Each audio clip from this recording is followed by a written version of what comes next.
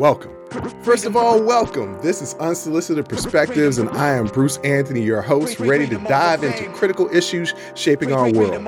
Join the conversation by rating, reviewing, liking, comment, subscribing, and sharing with friends, family, hell, even your enemies. On today's episode, we're going to be talking about Trump and his fraud case, George Santos not getting kicked out of Congress.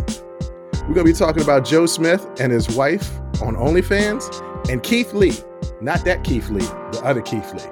But first things first.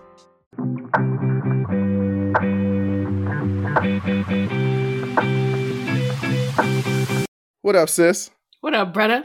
I can't call it. I'm just chilling. My back still hurt, but that's another conversation for another day. Your back still hurt? Oh, yeah, your back still hurt. Yeah, man. Yeah. That's all right. We're going to be all right. We're gonna be all right. I love that it's Keith. Everybody knows it's Keith. Keith. Yeah, no, it's Keith. Yeah, Keith. We don't say Keith. It's Keith. Who is Keith? No and one. You got to be careful because I thought it was Keith Lee from Saint Lunatics. Oh, no, it's not. It's not. It's not. It's not Keith Lee. But we'll get into that in the last segment of today's episode. But what you want to dilly-dally about?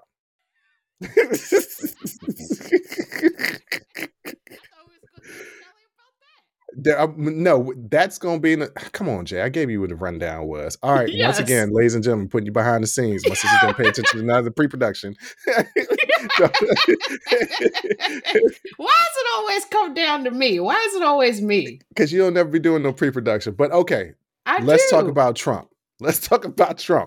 Donald Trump Jr., Eric Trump, and Ivanka Trump are set to testify in a fraud trial in New York this week.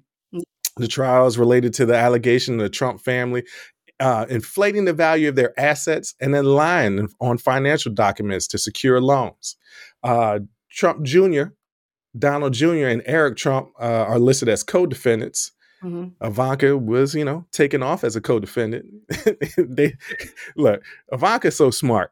She's so smooth with hers, right? She got into the White House, got that $2 billion from the Saudis, and don't even talk to the family no more because she got her $2 billion. Her and Jared off somewhere doing whatever they're doing. They just fine, and they're not in the limelight. No. Meanwhile, the Dumb and Dumber over here testifying, saying Tweedledee and Tweedledum, if you will. Exactly. And testifying, saying, "Oh, we was just signing paperwork. We left it up to the experts to let us know. We trusted them to do it." Basically, lying. Put it all off on the accountants. Yeah, basically lying. Now, I mean, and what business? Who is someone who says they're good at business, but I don't look at the thing. I just sign it and leave it up to other people. No, come on. The Trump name is on these things. Y'all saw them. Y'all know what was going on. To know the details, right? Maybe not to know exactly, because they're probably signing so many papers. Like you've signed to buy a house for a mortgage. I've signed business documents before. These things can be books lengthy of signatures. So you're not paying attention to every single detail, but you know the main gist of what all is going on. You know what you're worth.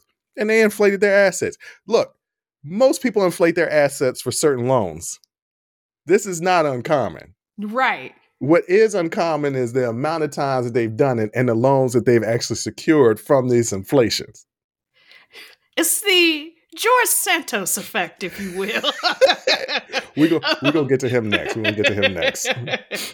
But one of the things that Eric Trump erupted in anger at one point and just basically yelled out, "We're a major organization and a massive real estate organization.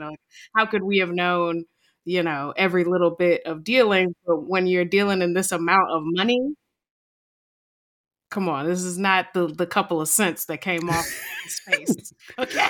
Look, everybody noticed. And this isn't just the little dealings. This is the complete financial evaluation of your company, how much you are worth. You're paying attention to that. Right. You're paying attention to that. So they know. Here's the funny thing. Trump has already been convicted of this. There's still more charges pending. He's already been found guilty. They're just trying to cover up, make sure they don't get any more penalties put against them. Because remember, ladies and gentlemen, this is just a civil case. The criminal Right. cases Right.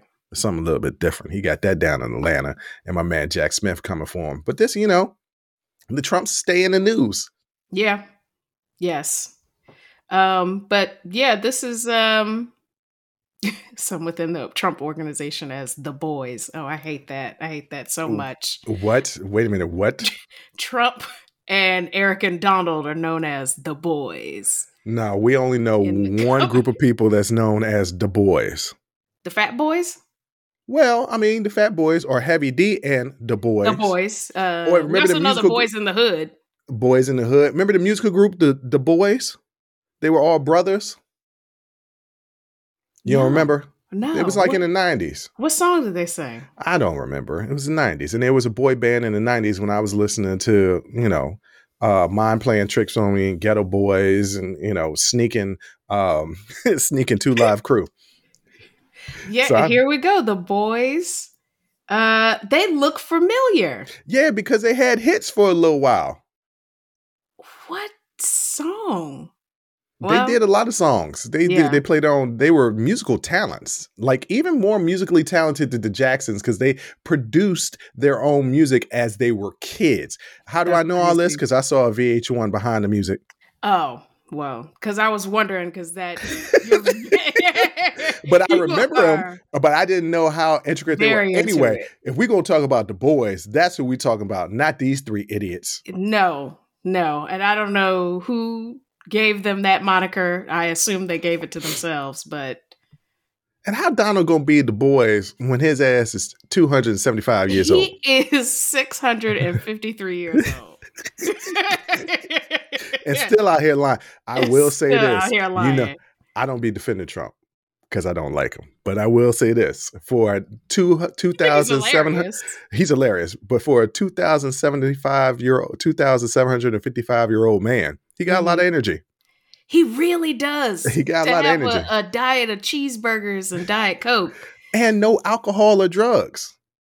Which right. Fascinating. Right. It's fascinating how this man is still walking around. But, well, evil don't die. That's it. Keep you going, I swear. Get in your veins or something because, boy, they're going strong. In Star Wars, now, Darth Maul was killed and cut in half in episode 1 by Obi-Wan Kenobi. Right? I do remember that. Okay. Yes. Darth Maul survived being cut in half by pure hatred. He survived on pure hatred. Yeah. No, but he's still in half. Well, I mean, eventually, his mothers who were priestesses, did some magic and gave him some extra limbs and some bodies and stuff like that. But basically what I'm saying is when you are in tune with the dark side, your hatred can get you to live a lot longer than you should. Well, speaking of Marvel, I actually read this today. That wasn't Marvel. That was Star Wars. I'm going to need you not to get sci-fi confused. So, ADHD. Y'all ready to follow me? Okay, here we go. Okay, we were talking about Star Wars. Right. Which is on Disney Plus. Yes. Which also has Marvel. Yes. Okay. But here's the interesting thing. So I'm about to talk about this because I just want to dilly-dally and see what your thoughts are. Mm-hmm. But I didn't even need to make the leap to Marvel. I could have just stopped at Disney Plus because I'm about to say something about Disney. Okay. So, ADHD. Did you know that they acquired Hulu from Comcast? They already had Hulu. They just acquired Comcast had a piece of it. They just acquired the remaining piece of Comcast. I mean, of Hulu from Comcast. Because remember, you could do the bundle. Full control. Yeah, because you could do the bundle. You could sign up for Disney Plus, Hulu, and ESPN. Right. We got it. And so now they're just like, Disney is buying up. Disney bought Marvel. Disney bought Star Wars. Disney buys everything. Yeah. And DeSantis decided to go against him. What an idiot. Makes no sense. That's some real dilly-daddling. But since we still talking about politics, let's talk about our man, Poor Georgie. Poor? Incidentally, yes. Yes. Which is why he robbed a bunch of people. Allegedly. All right. The most recent attempt to expel Santos was led by a fellow Republican freshman from New York. Don't have the name. The resolution to expel him received Desposito. Desposito. Okay. Yes. The resolution to expelled him received 179 votes, while 213 voted against it.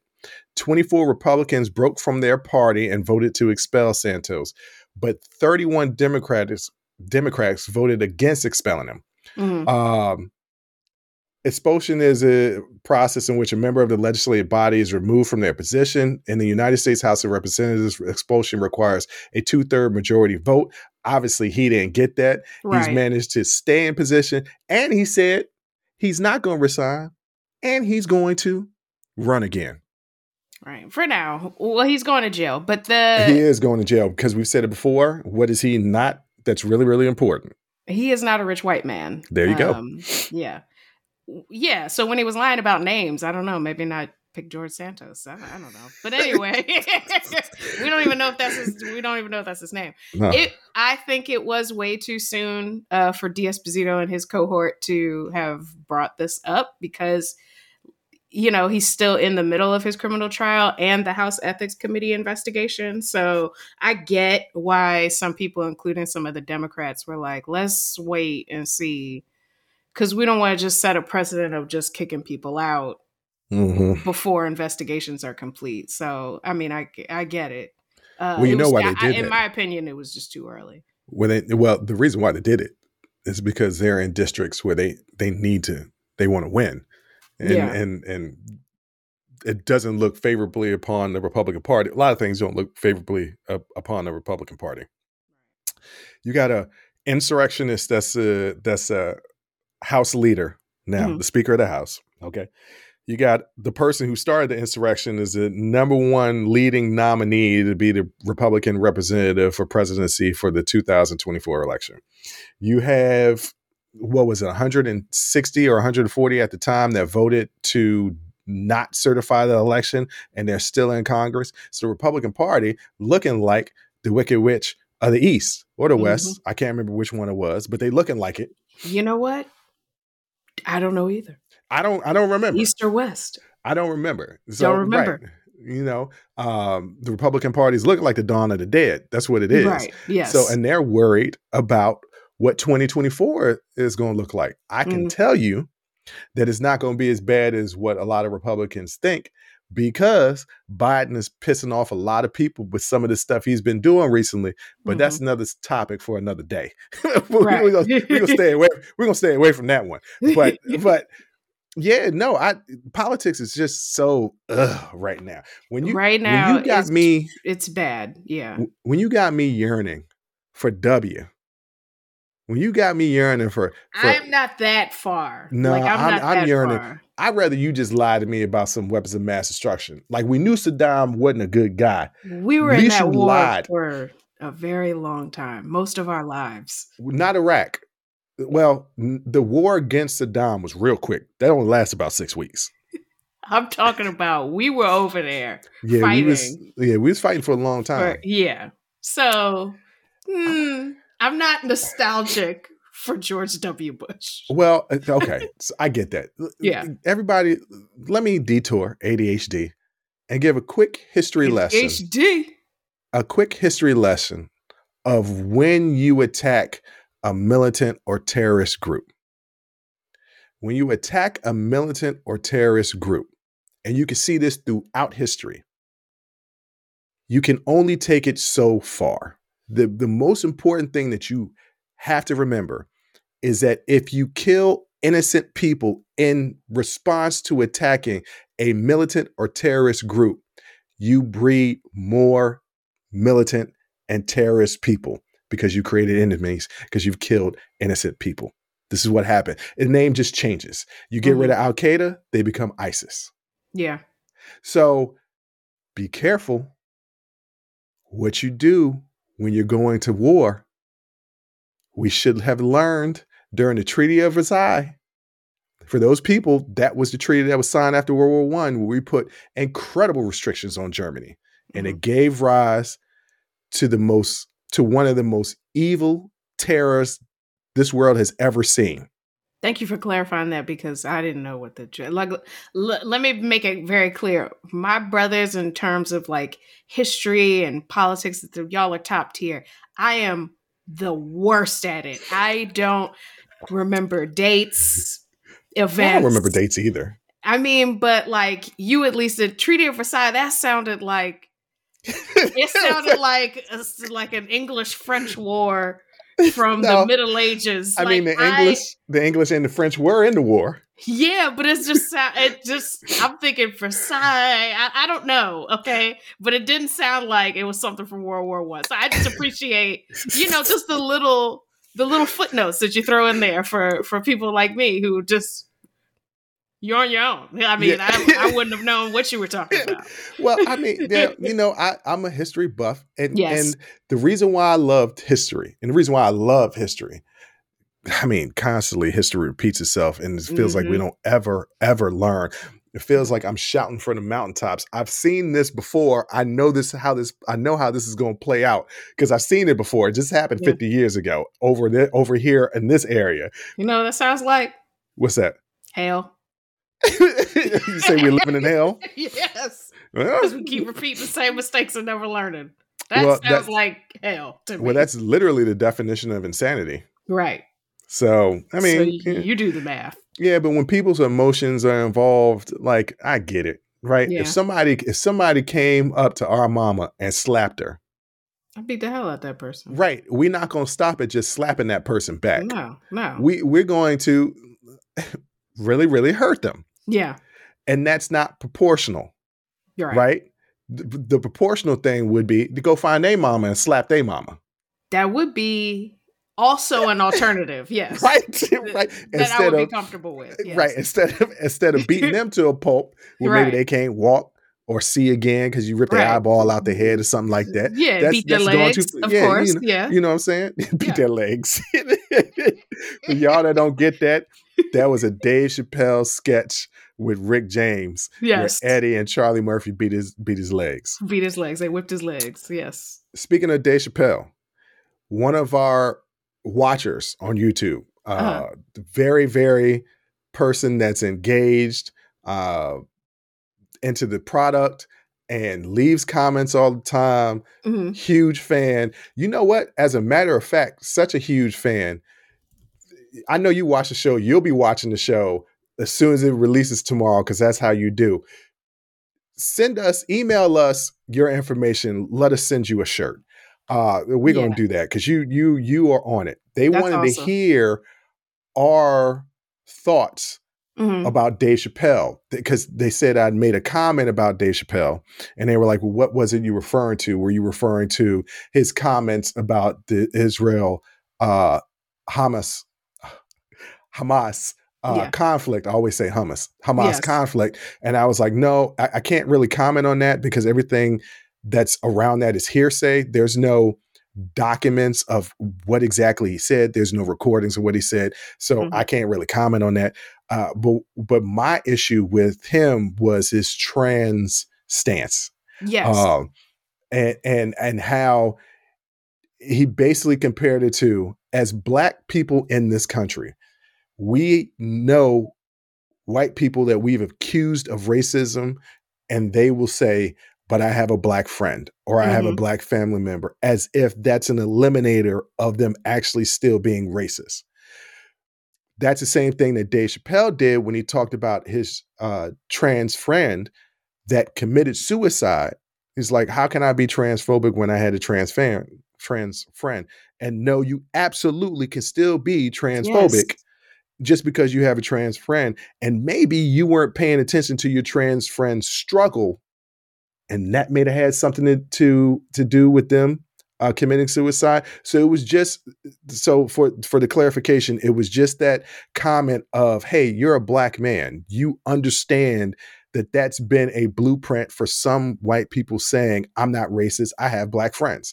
Yeah. You saying I'm not transphobic, I have trans friend. When you have one, is not an indicator that you're not still transphobic. So that was my, and to make it an issue of, trans people have taken the narrative over and Black people are still not being represented in the struggle, and not recognizing that the majority of trans people that are being killed or committing suicide are Black, and not making that connection just really bothered me. It really disappointed me, because I know he's a smart man, but he's being blinded by hubris.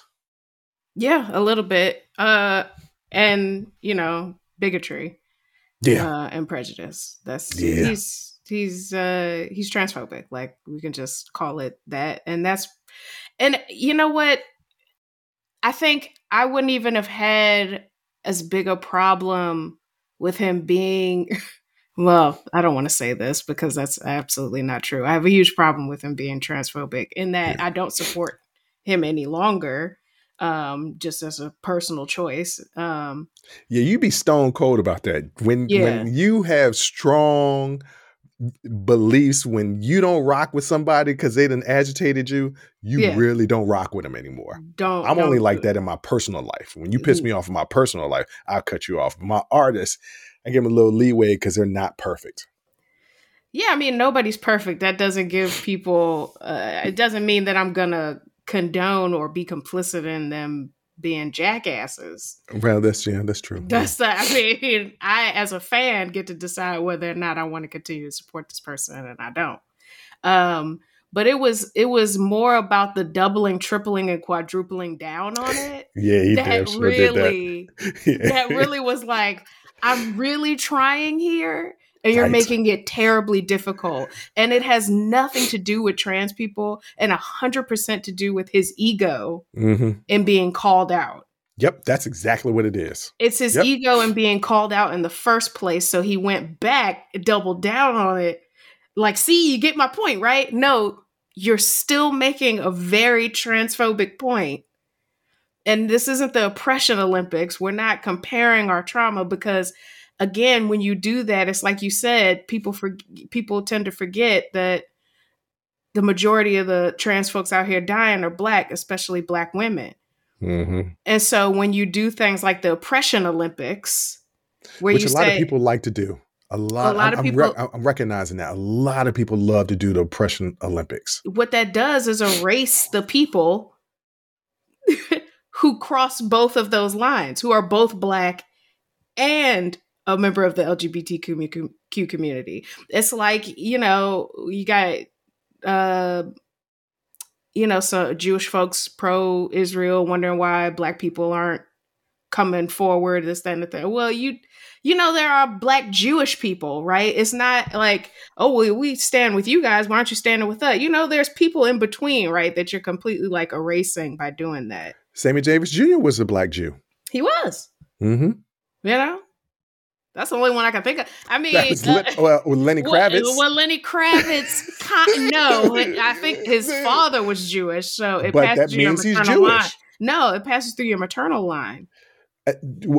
Okay, so this is, if you guys go all the way back to one of the earlier video episodes, I interviewed two Jewish men. There's a 2-part series where we talked about living and being Jewish in America and in Israel. And one of the things I brought up, it is constantly, because, I've coached at a Jewish high school. I coached basketball at a Jewish high school. I've had Jewish friends. I even have my own yarmulke that was gifted to me from the players and their parents when I was at the Jewish school. I still have it. And so I've been, not ingrained isn't the right word, but I've been around the Jewish community. Yeah. And I've always had the question, wait a minute, is being Jewish an ethnicity or a religion? And sometimes people can't define which one it is. And I say, well, it's actually kind of both. It's both. I would consider it both. Yeah. Yeah. I mean, you can, I know a lot of people who are Jewish ethnically who don't participate in Jewish customs at all. Yeah. Except for Rosh Hashanah. Right. And people who are not Jewish are thinking, well, isn't Hanukkah the big holiday? Nope, it's Rosh Hashanah. And then I know people who are not ethnically Jewish, but who converted to Judaism. Yeah. So they go to the synagogue and they celebrate all the holidays. So there is like a difference. So when somebody says you don't support Jewish people, I'm like, is it Jewish people or Jewish religion, or like what are you talking about here? First of all, I support human beings. So I- whether it's whether it's a religion or an ethnicity, well, I don't support all human beings, well, yeah, but I mean, like, but yes, what are you I getting? Are they yeah. getting? I don't want to parse out like. Well, Well, I'm I don't. supportive of the religion, but boy, not the people. Like, I don't want to parse out. That's not what I That's mean. not, That's not. yeah. Yeah, okay. Maybe I'm not making myself clear, because I'm not going to say I support everybody, like every person, because you Right. got some people in jail and some people that's out there walking free that done some horrible things to people that I can't rock with them. I can't support them. But Right. that's not. So I'm not going to say I Well, universally when I support see that, I humanity. support the freedom of of the all. people. Yes, I Yes. support Yes. the freedom of the people, the liberation of people. Mhm. Hey there, podcast listeners. It's Bruce Anthony here, and welcome to another episode of Unsolicited Perspectives. Today, I want to talk to you about something that's been on my mind lately: the importance of staying hydrated and taking care of ourselves. Whether it's prioritizing our health and wellness, or gearing up for festival seasons, or just gearing up for whatever season or time of year, there's one brand that's been my go-to for all things hydration: Liquid IV. Speaking of health and wellness, let's dive into how Liquid IV can fuel your well-being. Imagine starting your day off right, feeling refreshed and energized. Liquid IV Hydration Multiplier is the missing piece in your daily routine. With just one stick, you get 5 essential vitamins and 2 times faster hydration than water alone. It's perfect for those early mornings, pre-workout boosts, moments when you're just feeling run down, or even after a late night or long flights. I absolutely love how convenient Liquid IV is. The packaging makes it easy to bring with me wherever I go. And let me tell you, it's become vital daily part of my routine. The flavors, let me tell you something, they're incredible. From refreshing sea berry and strawberry lemonade to classics like lemon lime and watermelon, there's a flavor for every preference. It's like a burst of hydration with a hint of deliciousness. Picture this: 1 stick of Liquid IV mixed in 16 ounces of water, hydrating you 2 times faster and more efficient than water alone. And with 12 mouth-watering flavors, you'll never get bored with your hydration routine. Plus, Liquid IV is packed with 5 essential vitamins: B3, B5, B6, B12, and of course, vitamin C. It's also made with premium ingredients, non-GMO, free of gluten, dairy, and soy. This is hydration at its finest. But it doesn't stop there. Liquid IV believes that access to clean and abundant water is the foundation of a healthier world. That's why they partner with leading organizations, finding innovative solutions to help communities protect both their water and their futures. It's incredible to know that Liquid IV has already donated over 39 million servings in 50 plus countries around the world. They truly walk the talk. Get 20% off when you go to liquidiv.com and use code UNSOLICITED at checkout. That's 20% off anything you order when you shop Better Hydration today using promo code UNSOLICITED at liquidiv.com. Remember, folks, taking care of ourselves should always be a priority. So why wait? Head over to liquidiv.com, pick your favorite flavors, and experience hydration like never before. Stay refreshed, stay hydrated, and keep rocking those unsolicited perspectives.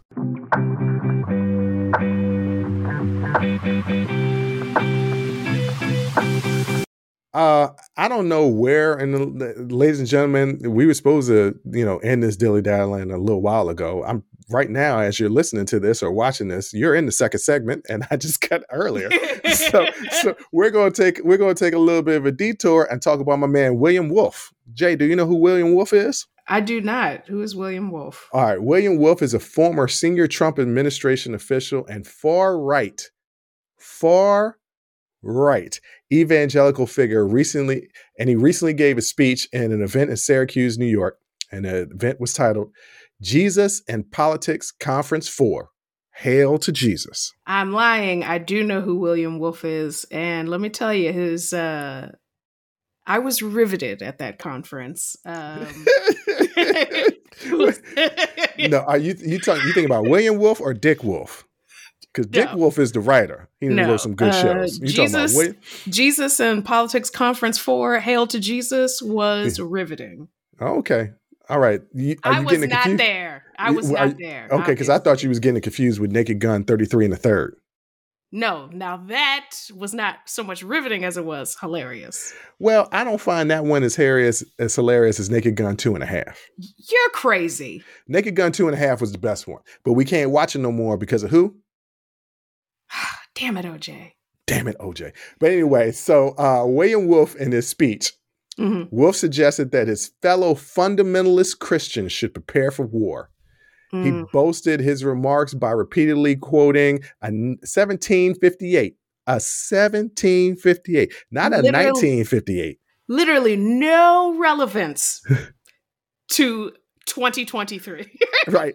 And, ladies and gentlemen, let me repeat that. Anyway. 1758, not 1958, which would be old as hell anyway. A 1758 sermon delivered by Virginian pastor Samuel Davies, who... Guess who Samuel Davies was? I'm afraid to ask. President of a college that later became Princeton. Oh. Yeah. Okay. The sermon delivered in the midst of the French and Indian War was dubbed the Curse of Cowardice, as Davies warned Christians that they were in danger of losing their religion. Wolfe echoed Davies' remarks that the art of war becomes a part of religion. Basically saying Christians are about to go to war for their Christianity. Basically saying that America is a Christian nation. Basically saying he's a Christian nationalist and the only true religion in America is Christianity. Yes. This was a Trump senior official, by the way. Trump senior official. Christianity that literally no one's coming for. No one's coming for it. They're just leaving. Because they're finding out that their version of Christianity ain't the true teachings of Jesus. No, literally has nothing to do with it. Nothing. They are very much stuck in part 1 of the Bible, when as Christians, they should be more in the sequel in part 2. So they tend to forget that. And they do a lot of stuff, that's in the first part of the Bible. And in order to find things to justify stuff that Jesus he healed for us already. Yeah, he died for our sins. Yeah. So to go and you have to dig and find a sermon from 1758 to make your points make sense, because there's no relevance in the modern world for what you're talking about, the kind of xenophobia, the kind of white nationalism and Christian nationalism that you're talking about. You have to go and dig into the history books. Dig deep. That thing is over 250 years old. How many generations is that? I don't know how long a generation is, but I'm going to tell you, it's more than one. I mean, it's definitely more than one. It's definitely more than one. It's definitely more than one. It's probably it's like approaching 5, 6, 3, 7, 4. 8. No, it's higher than that. It's about like 7, 8 generations. I don't know. How long is a generation? That's a good thing to Google. I don't think that how long is a generation? I don't really think they specify what a generation is. A generation really isn't a length of time. Right. Yeah, no. It refers to all the people born and living at the same time. But they say an average period is 20 to 30 years. Right. So you're talking about like 10 generations. Yeah. 9 to 10 generations. Mm-hmm. That means that's not your grandparents, not your great grandparents, not your great great grandparents, you got to go great. We talking about some people who got off a boat. Literally. Yeah. We're talking about some people who got off a boat. The United States, for those that are listening, I put that in quotes. The United States wasn't formed until 1776. Right. So that's literally, think about that. I'm trying to make a point in a modern context. And I pick a time when the America I'm talking about, didn't even exist yet. Didn't even exist. It was 18 years away. It was 18 didn't years away. even exist yet. And don't get me started on the country being founded in 1776, because how can you found a country that all its citizens didn't have its rights? This country truly wasn't founded until 1967. It truly was never founded, because Well, indigenous folks will tell you, hey, we well, were here.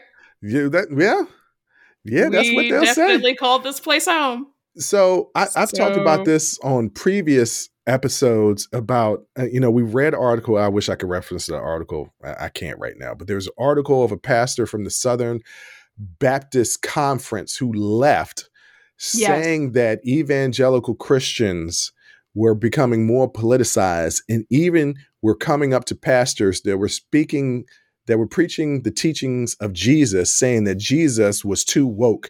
And why are they speaking that woke stuff in the church? Literally going against what Jesus and everybody, for those people that don't understand what Christianity is Jesus. His name was Russell Moore, by the way. Russell Moore. Yeah. Not could be confused with the Moore that was a senator down there in Arkansas that was accused of being a pedophile.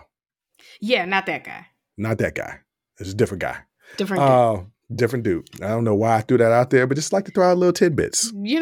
Just in case anybody was wondering. We were talking about Doug Jones beat out. I want to say Rudy Moore, but I might be getting that confused with Rudy Ray Moore. You're thinking about Rudy Ray Moore. Yeah, I'm thinking of Dolomite. Those people who don't know who Dolomite is, Dolomite was Rudy Ray Moore. It was a character that Rudy Ray Moore, who was a stand-up comedian, a failing stand-up comedian, created. It was a character they created, and he did a lot of blaxploitation movies that were not good, but funny because they were so bad. Right.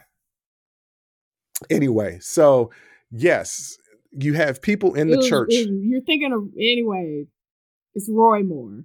Hey, I was close. I said Rudy, it was Roy. It was Roy. R. Moore. I was right. It was R. Moore. You go make yourself right. I was right. It was R. Moore. And look, it was R. Moore. I got it right. R. Moore. I done turned Dolomite into a pedophile that was running for senator in the state of Arkansas that lost to Doug Jones. Right.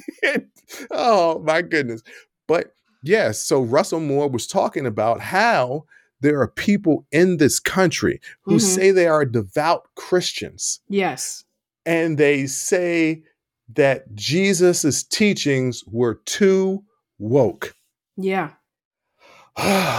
Christian, and I don't know if you know this, comes from Christ. Right. Now, Christ, in the Christian context, is Jeebus. So, if you're a Christian or a Christian, you follow the teachings of Christ, who is Jeebus. So, the hell?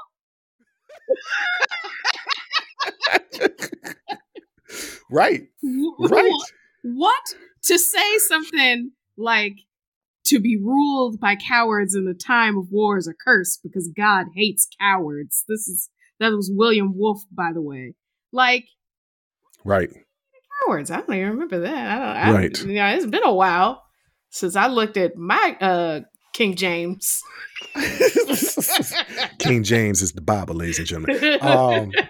I will implore everybody out there that's watching and listening to this to pay attention to politicians who call themselves Christian nationalists and ask yourself, do they represent an inclusive society? And when I say inclusive, religious inclusive, pay attention to who these people are, pay attention to what they back and what they don't back and the reasons why they do it.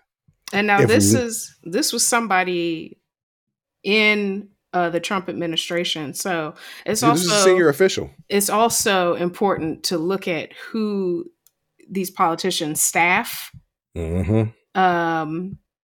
as their close confidants. Mm-hmm.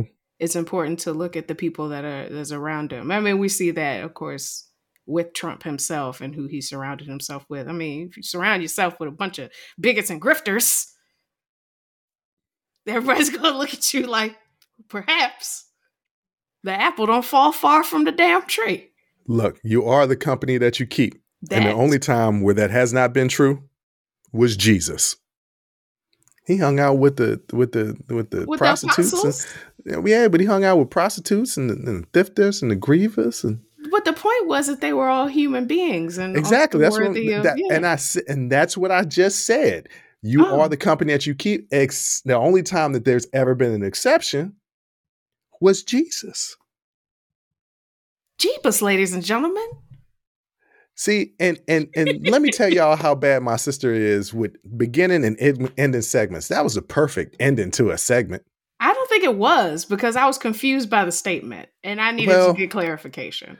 Well, okay.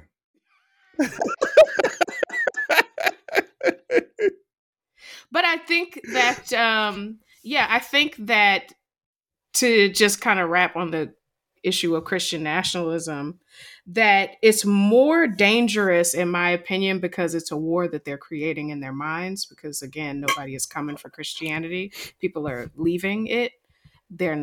Nobody is attacking Christian faith. We're just saying that there are other faiths and there are other ways to live your life, to have a family, etc. And you can't go around telling people they're going to go to hell for being themselves. Like, you can't do that. So, but I think it's more dangerous in because they're making up these grievances. Yeah, that's always the most dangerous war, the war that you're fighting in your head. Mm-hmm. So we'll see what they mean. Hopefully they're talking about putting on the armor of God, because they're going to need it. Don't listen. Don't be trotting I don't know what Lord this is, but don't be trotting my Jesus out there. Like, this ain't got nothing to do with him, and I'll scrap over it. I'll squabble. Okay.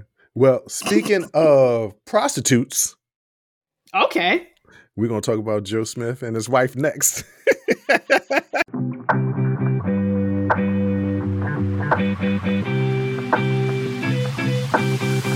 Hey, Jay, did you hear the news? I did not. Well, I did. You go ahead anyway. Okay, all right. Yeah. Ladies and gentlemen, Joe Smith, a former NBA player, recently discovered that his wife, Kisha Chavez, I think that's her name, has an OnlyFans account. Feel like that's not it. Kisha Chavez. Yeah. Chavez. Okay. That's what it is.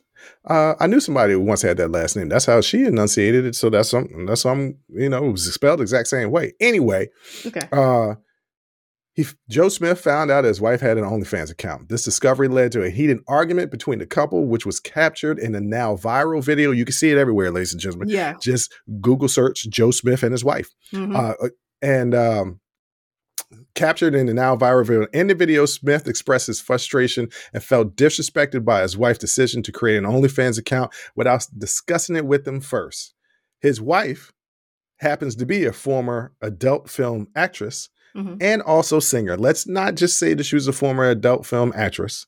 Yeah. She was also a singer. Not that there's anything wrong with being a former adult film actress. We ain't judging over here. Mm-hmm. I did have to do a little research to confirm that she was an adult film actress, and she actually had some scenes purely for research purposes. And I can confirm. Sure. She has them. They're old. They like early 90s. You could tell by the grainy nature of the video camera. Early 90s is old, Jay. That was 30 years ago. It really breaks my heart when people say that. Yeah, it was 30 years ago. Over 30 years ago if it was 1990. Mm-hmm. All right. She argued that it was her body and that creating an OnlyFans account was just a way to bring in money. She also revealed that she had an OnlyFans page for a full year. And she says the only reason why he knows is because his little friend told him. And his little friend ain't a man. His little friend is a woman. Mm-hmm.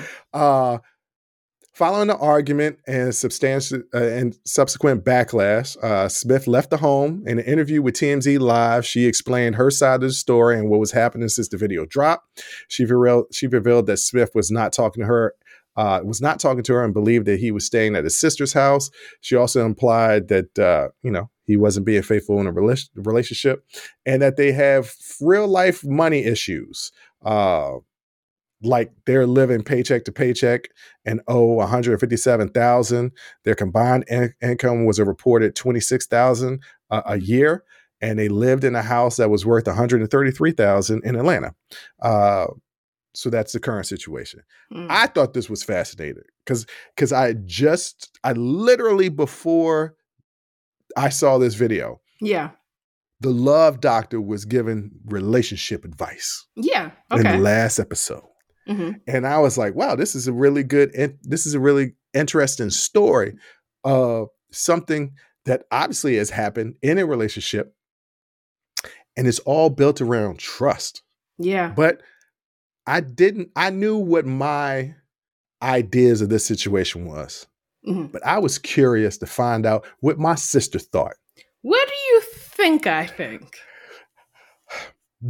The part of me that's known you for the longest was going to be like, it's her body, her choice. She can do whatever the hell she wants. And then I thought about our conversations, especially over the last year and a half. And you talk about expectations, people's expectations of one another.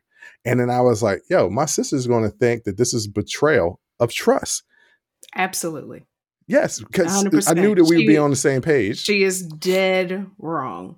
And she knows she's wrong by the fact that he didn't know she was doing it. Well, there should be no reason why he didn't know you were doing it. Mm-mm.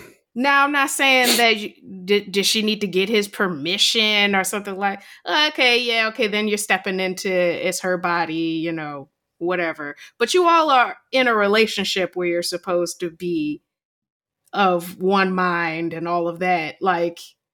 So he does get to say something about it. He does get to have an opinion about this. He absolutely gets to have an opinion about it. Before you do it, when you're thinking about doing it, that's the perfect opportunity to talk to your partner about it.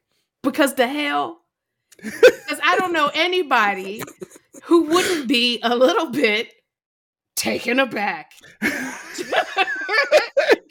find out that their partner is engaged in a whole business, regardless of the fact that it's sex work, just a whole business, bringing in income, contributing to our household, and I don't even know that you're doing it. So, did you watch the video? I did. I didn't like her dismissal. She was very dismissive. What are we talking about it now? No, you don't get to do that. Mm-hmm. I get to be upset about this. The comment that kind of flew over the edge for me in two different directions, right? Mm-hmm. She said, you knew who I was before you married me. Yeah. That was true. She got a point. And then he says, yeah, but you married now. And I'm like, but that don't mean that somebody's whole world changes just because they get married. People are people. They are who they are. No, you signed a contract that you literally signed a contract. Yes, you signed a contract that you will include this person as a part of your life for the rest of your life. Well, and so if you want to sign the contract, then yes, the situation does change. I knew who you were when we met. Yes. But now we're married. Mm-hmm. So you're not making decisions for yourself alone in a vacuum. You're not on an island. Right. We both are here now. You signed a contract. Right. Okay. Okay, let me throw a hypothetical at you. What if it wasn't OnlyFans? What if she got a part-time job being a server at one of the Atlanta restaurants that we'll be talking about next? Well, that's the thing that I said. It doesn't even matter that sex work. It's just the fact that you have a whole source of income, a whole job, side job, and I don't know that you're doing it. Mm-hmm. I think that's strange. I'm trying to think of, and it's funny, 20-year-old Bruce, 30-year-old Bruce, and 40-year-old Bruce each have a different reaction to this situation. Have a different reaction to the situation if it's presented to us before any decisions are made. Right. 20-year-old Bruce says, hell no, I'm out. Because he was a chauvinist. He was misogynistic. He was a Neanderthal, right? 30-year-old Bruce, a little bit more evolved, but not by that much, says, I hear what you have to say. My answer is no. Right. Right? You're right. 40-year-old Bruce says, okay, I hear what you have to say. Tell me what exactly you want to do on OnlyFans. You want to do pictures? Cool. You want to do scenes? Is it scenes with me? I don't know if I'm comfortable with that. Scenes with somebody else? I'm definitely not comfortable with that. I'm okay you taking pictures of yourself and other people seeing you. That doesn't really bother me anymore because there's no big deal to that. But any interaction with somebody else, that betrays our relationship. I'm not okay with that. So there's an evolution there. Right. And when I talk to men, when I hear men talk about this, there is a betrayal here. There is an absolute betrayal here. Yeah. But it's not like it's being done in spite of him. Do you know what I mean? Or you can't. I understand what you're saying. She didn't do it with any malicious intent towards him. She's like, we have real money problems. But again, we have those money problems. No. Together. I'm saying she's still wrong with the trust issue. But when I speak to men, they act like she did this and it's embarrassing for him. And there is an embarrassment if he wants to take it that way, right? But really, it's a betrayal of trust. That's truly what it is. But I see a lot of men still stuck in 20-year-old Bruce mode. They're like, you did this to me. Yeah. Thinking that you're embarrassing me, not you betrayed my trust. Right. Which is what it really is about. Right. I think she's dead wrong. I think she's also wrong for recording it. Yes. That interaction. Yes. That's a private conversation. And then it makes me think, oh, you looking for clout. Now, they've been married for 13 years. I had to question, was this marriage even real? Or did you marry me because I was a University of Maryland basketball player, All-American, #1 overall draft pick in 1995? That's who Joe Smith is. He was an NBA player for real. He made $61 million over his career, but really it was about $18 million after taxes, attorney fees, agent fees, and everything like that. $18 million is a lot of money. $18 million isn't a lot of money when you think you got $61 million. Right. I can understand how somebody can go broke thinking that they got $61 million instead of $18 million because we're not taught financial literacy. No. I don't know how he blew through that much money. Yeah, I was still like, Joe, how? Like, how did that happen? Because you could definitely live on I can definitely, me and like 3 generations of my descendants can live on $18 million. You kidding me? I'll make it work. Listen, no we all get a little salary. The rest of it is accruing interest somewhere. Or something. We can make it work. Well, yeah. So I thought this was interesting. And I don't know what the outcome is going to be. It's the same as if you dating somebody you know he used to hustle, but he said he wasn't about that life no more. Now you're together, you're married, and he went back to hustling behind your back, and you found out. Well, you got on hard times. He had to do what he had to do. Right there, we're okay with it then. And she's just supposed to understand. You knew who I was when you got with me. Yeah, you was a hustler then when we were dating. But that was supposed to change. Now. We got kids. We married. We've built a life together. Yeah, well. And if we have a financial problem, then we need to figure out the solution for it. Yeah. Well, her argument was that he wasn't really doing anything, and I'm like, oh, well, okay. And your option was to go this route without talking to him. Right. Like, okay. All right. That's a person has lost respect for her husband. Yep. And she says it when she was like, look, we're broken. He ain't doing anything. That is somebody who absolutely like, you ain't handling things. I got to step up. The fact that she recorded it, posted it, all this is a person who does not respect you. But also, if she shows me her OnlyFans account and she one of them top earners, I might have to let everything slide. Like we done made it out. We was in debt and now we ain't in debt anymore. I might have to let everything go. Like, look, just next time, talk to me. Talk to me next time. Just next time, talk to me. Next time, just talk to me next time. I'm sorry, I bought you this new car. Well, I'm saying, that don't make it right, but this is start. This is start. This is start for us to get back on the right track. All right, Jay, I'm going to let you take the lead on this next thing because this was your thing. You wanted to talk about this, and it hits close to home. Literally, it hits close to home for you. So go ahead, tell us about Keith Lee, not St. Lunatic's Keith Lee. No, not St. Lunatic's. This Keith Lee is a TikTok food reviewer with over 14 million followers on TikTok. He's based out of Las Vegas, former MMA fighter.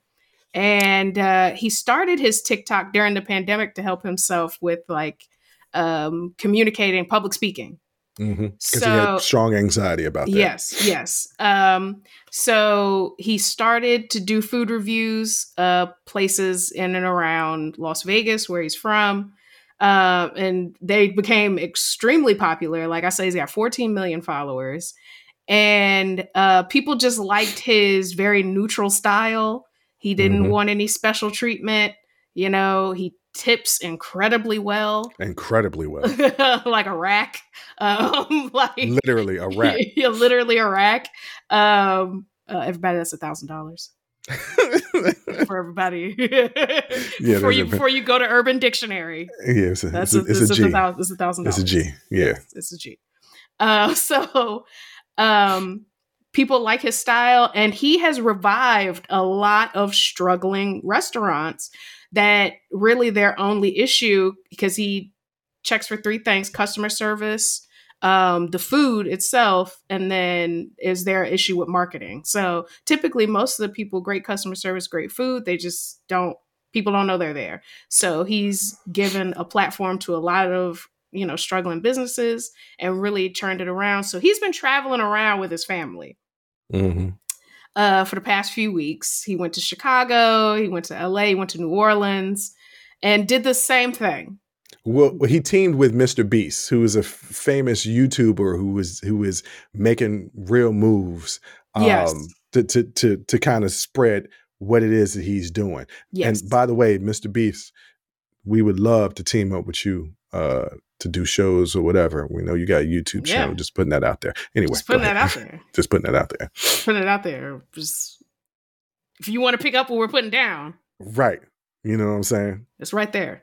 If you get what we're saying, but go ahead. Yeah. So anyway, he does his same thing. He ordered takeout in disguise. He'll either send his family in, or he'll call the order in himself, disguising his voice or something like that. He takes the takeout to his car. He eats it. He rates it 1 through 10, right? He gets to Atlanta this past week. Now, I've lived in Atlanta for, I think, like 8 years. I don't know how long I've been here. Has it been that long? Yes, actually, It has been 8 years. It has. Yes, so it has. I've been in Atlanta for 8 years. So I am fully aware of the Atlanta restaurant scene and how truly ridiculous it is to try to get some food in Atlanta.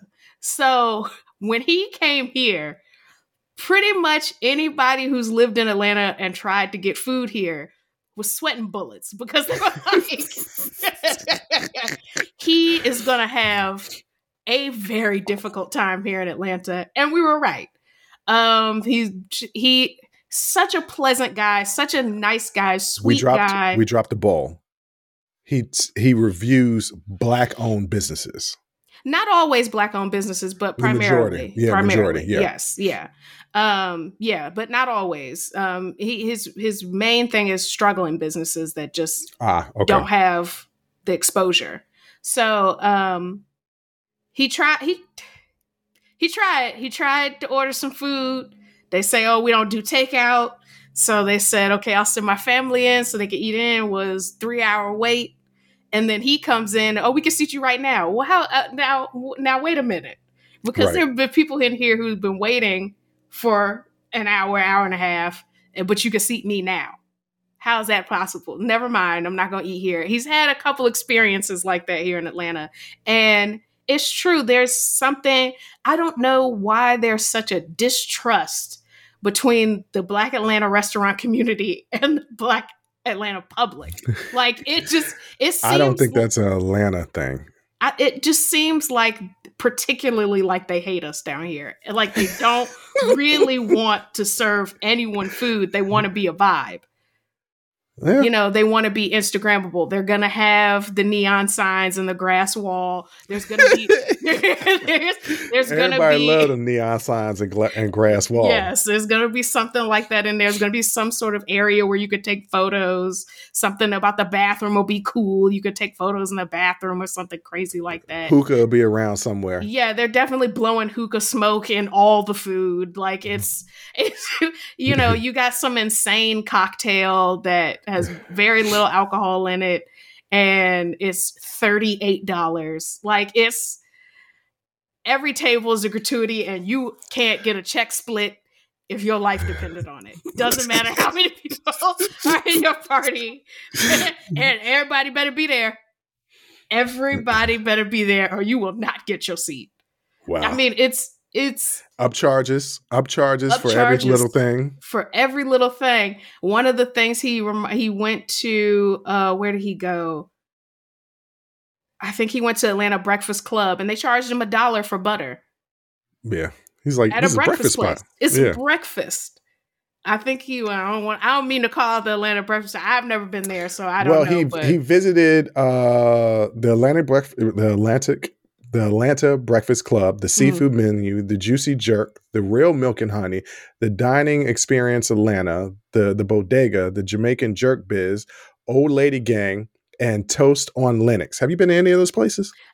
Old Lady Gang, that is hilarious to me because that feels accurate. And he didn't miss much because that food is salty. Well, no, not all of the restaurants got bad reviews. A lot of them got good reviews and some of them were grateful, but he's gotten a little bit of backlash by some of the restaurants that got bad reviews. And they're like, why are you trying to bring a black business down? And he's like, your business is bad. Yeah, but he doesn't even say that though. He never says that. He always says, you never know what somebody's going through. So he's like, if they can't accommodate me or can't accommodate my family, I never badmouth these businesses. I don't judge them because you never know what somebody's going through. You know, and that's true. You never know. We both worked in the restaurant business. Yes, we did. You never know what you gonna get when you come on your shift.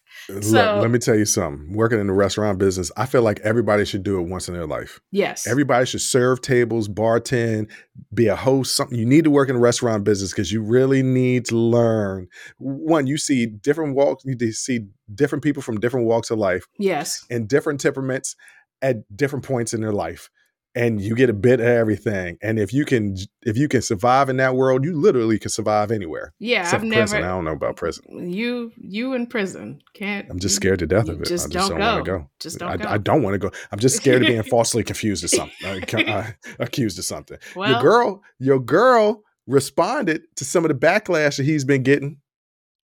Who? Cardi. You ain't see that? No. Yeah, Cardi responded by saying she weighed in on some of the drama that he was receiving and backlash that he was receiving on her Instagram Live, talking about, the Atlanta restaurants do be like that sometimes. You can't get this, it can't get that, you can't get seated. And what's funny to me is every time I've gone to Atlanta, I haven't experienced that. But then again, I rarely ever go out to eat. And also, I or our brother have never taken you to those places. Why not? I want to go. I want to experience a bad experience. Why? Because I like to laugh. I'm like, this place is horrible. Yeah, it's bad. And I'll call people out and they're like, you know how bad the service is? This, and this. Yeah. I don't care about getting no attitude. But sometimes it's like, you just know that that's kind of the culture. The food culture down here is just kind of like that. At some places, Black-owned places, it's like that. But you get to some of these restaurants, like Toast is delicious. So you like, okay, if I got to pay for some shenanigans, fine, because this food is delicious, and I'm just gonna deal with it. So I mean, it definitely, to me, I hope, just like some of the people other people in Atlanta that it does do something. They just relax a little bit. Like we're gonna pay our check when it comes. Like, but you're gonna always have customers, difficult customers, and difficult customers come from all walks of life. All walks of life. You're not gonna be able to avoid that by making more and more and more rules. Like you're always gonna have a difficult customer, period. I will say that there's a myth, whether true or not, all stereotypes are steeped in a little bit of truth, that Black people don't tip. Right. Yeah. Is that true in some cases? Yes. I've been with well-to-do Black people that don't know how to tip. There is no class that teaches you on what the proper gratuity is, or a proper gratuity in certain situations, right? Like, am I supposed to tip when I pick up the pizza from Domino's Pizza and it says, when I put in my card, do you want to leave a tip? Y'all didn't do nothing. I came to pick up my own pizza. I'm supposed to tip for that? Right. Delivery, I understand. Yeah. Right? But I'm here. I came here to get the pizza. Y'all just made the pizza, which is a part of your job. Yeah. Which is different than a restaurant and a server. The server ain't making your food. The server is serving you the food, and they get paid very little. So there's a common misconception that if you haven't been introduced to the restaurant culture, you don't know how to tip. Right. That comes from what I've discovered is that you can't determine if somebody, by looking at them, if somebody's going to be a good tipper or not. You can't. No. Because I can tell you right now, I'm a great tipper, but I was also in the business.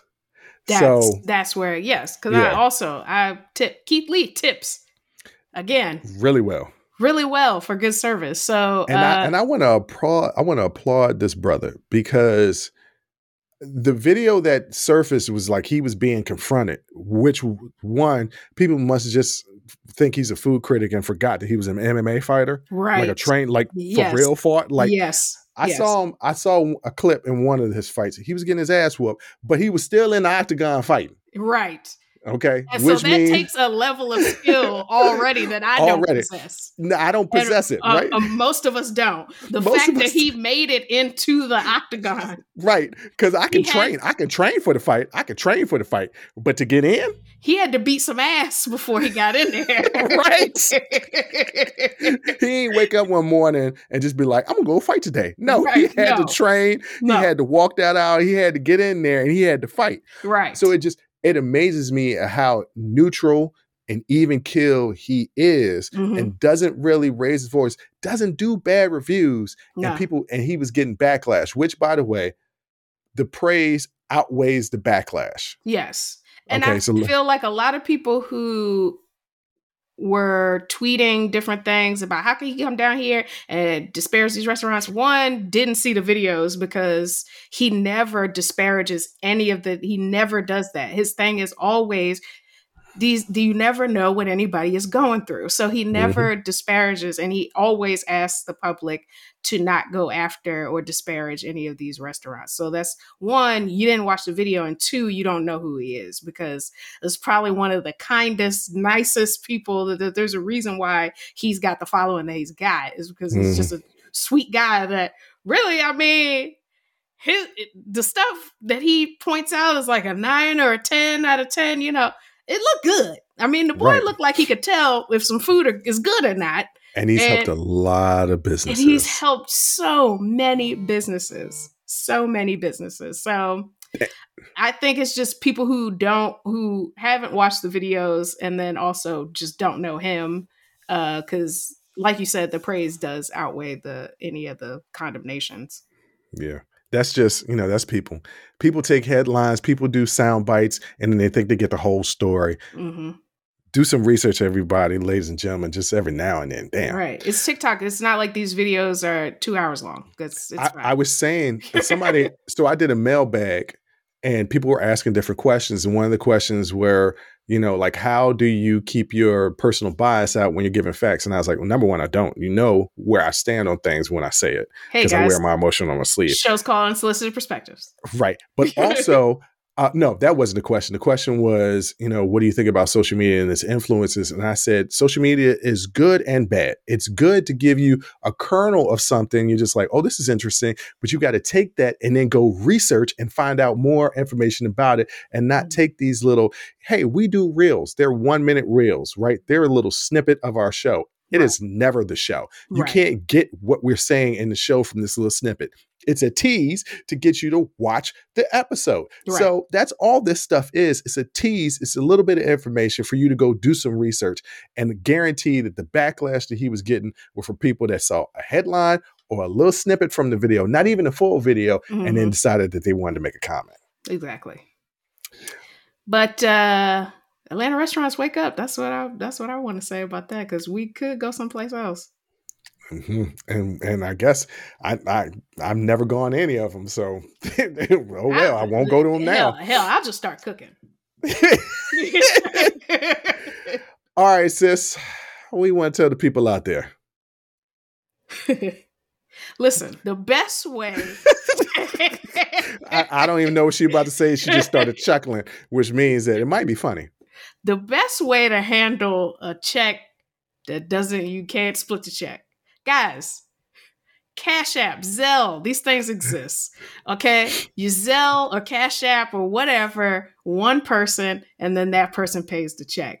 Or you can do an app like Splitwise, and that'll split everything up, and you'll know exactly how much you're supposed to pay. But this, when y'all get out and they say they won't split the check, and everybody look like they don't know what to do. Don't make no sense to me, okay? Somebody take the lead. Let's pay this check. Let's get the hell out of here. Because I'm already mad that my risotto had the consistency of oatmeal. It was ridiculous. And they overcooked my lobster. Let's just get the hell out of here. But you come here and you had no money. Get out of here. Right, because people love to go places when they ain't had no money. On that note, I want to thank you all for listening and watching. Make sure to subscribe, comment, like, rate. Look, we got a mailbag. We have ways that you can communicate with us. If you want to hear us talk about something, shoot us a line. Maybe we'll talk about it. Maybe we won't. We talk about a lot of controversial things on here, but some stuff we ain't going to touch with a 10-foot pole. Just going to let y'all know that right there. Or we do. We just do it on an after hours episode or Talking Straight-ish, where you got to pay for it and it's under a paywall. But on that note, thank you all again for listening. And until next time, I'll holla. Woo. That was a hell of a show. Thank you for rocking with us here on Unsolicited Perspectives with Bruce Anthony. Now, before you go, don't forget to follow, subscribe, like, comment, and share our podcast wherever you're listening or watching it to it. Pass it along to your friends. If you enjoy it, that means the people that you rock will enjoy it also. So share the wealth, share the knowledge, share the noise. And for all those people that say, well, I don't have a YouTube. If you have a Gmail account, you have a YouTube. Subscribe to our YouTube channel where you can actually watch our video podcast. But the real party is on our Patreon page, After Hours Uncensored and Talking Straight-ish. After Hours Uncensored is another show with my sister. And once again, the key word there is uncensored. Those are exclusively on our Patreon page.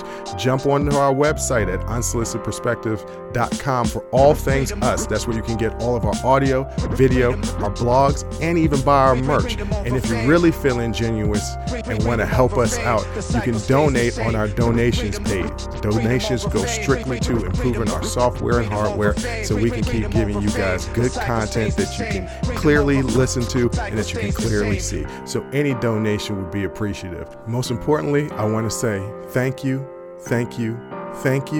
for listening and watching and supporting us. And I'll catch you next time. Audi 5000. Peace.